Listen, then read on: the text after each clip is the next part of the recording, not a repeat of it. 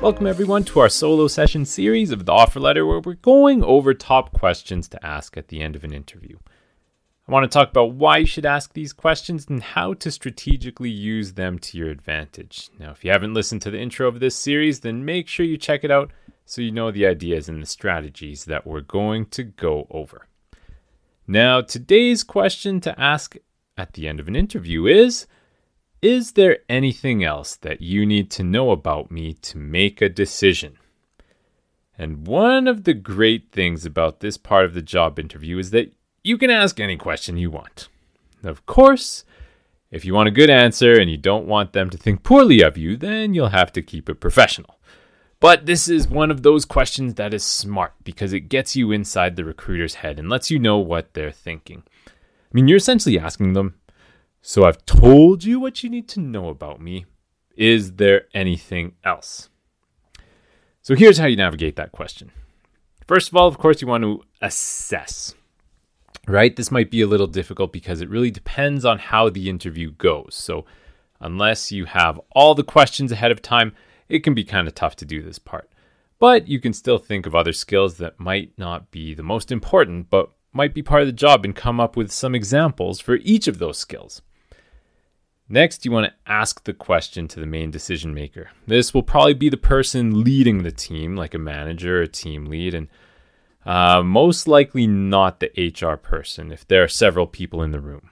Again, use the name of the person when you're addressing them. You can also direct this to the entire room if you're not sure and say, this question is for everyone. This is a great question to close the interview with. So I would suggest making it your last one that you ask. And then next, you want to listen for the things that they say, specifically any criticisms. Okay, don't get defensive or offended, but take their thoughts and respond to them accordingly. When you're responding, and if they answer with some kind of criticism, then take it as a good sign because they might be interested in you and they want to know more about an item that they could have missed.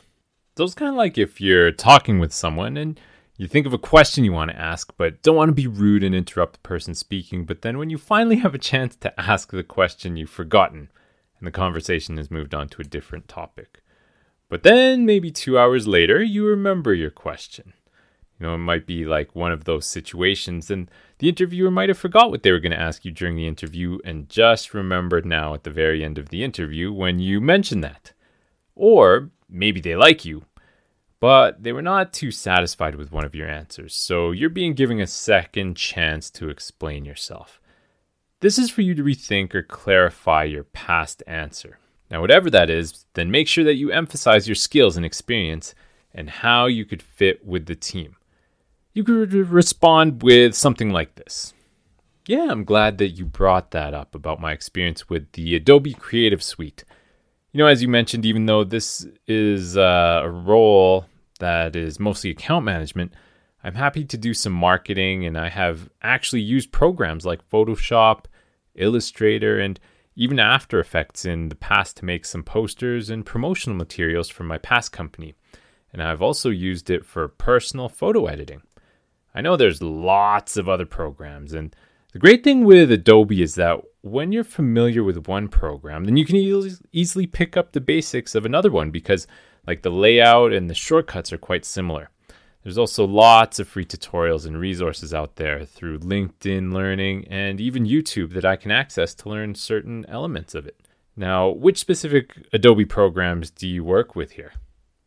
And this is a good response because it shows that even if you don't have that much experience, then you still talked about some of the experience that you have from work and some from your personal life as a hobbyist possibly. Then you talk about how you're willing to learn and go an extra step to talk about the places that you would access to learn these skills. Now, the ending question can be put in at the start as well. You can get an idea right away of what programs they use, and you can talk about your skills directly right away with those programs that they're using. Now, if they say no, everything's good, they don't have any criticisms, no worries, then you need to reiterate why you are the best candidate. You just can't leave it and say, okay, cool, thanks. You can take this one of two ways. One, you actually answered all their questions and they're happy. Or 2, they've already made their decision, either positive or negative to your situation. Maybe they want to hire you and they're like, okay, he doesn't have anything else that he can say that would make it better or worse for me. I want to hire them.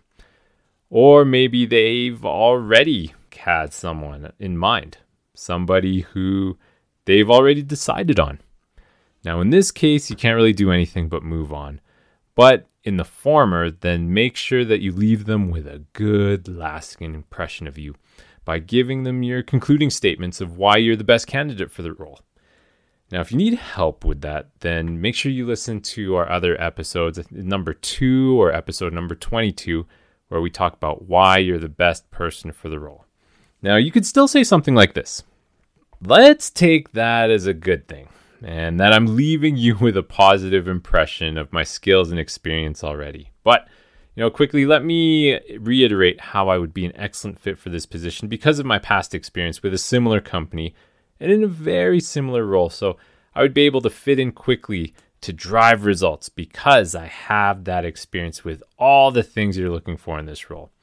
I enjoy this industry and I'd love to continue in it with your company because you guys are the leaders in this field. So this is a great question to know if there's any issues they have with you. And it's your chance to address or clarify any of those areas so you can position yourself as the top candidate. So thanks so much for joining us today. Make sure that you subscribe on Apple Podcasts, Spotify, or wherever you get your podcasts. Join us next time when we turn the tables and talk about a question that you can ask the recruiter on the Solo Session series of The Offer Letter.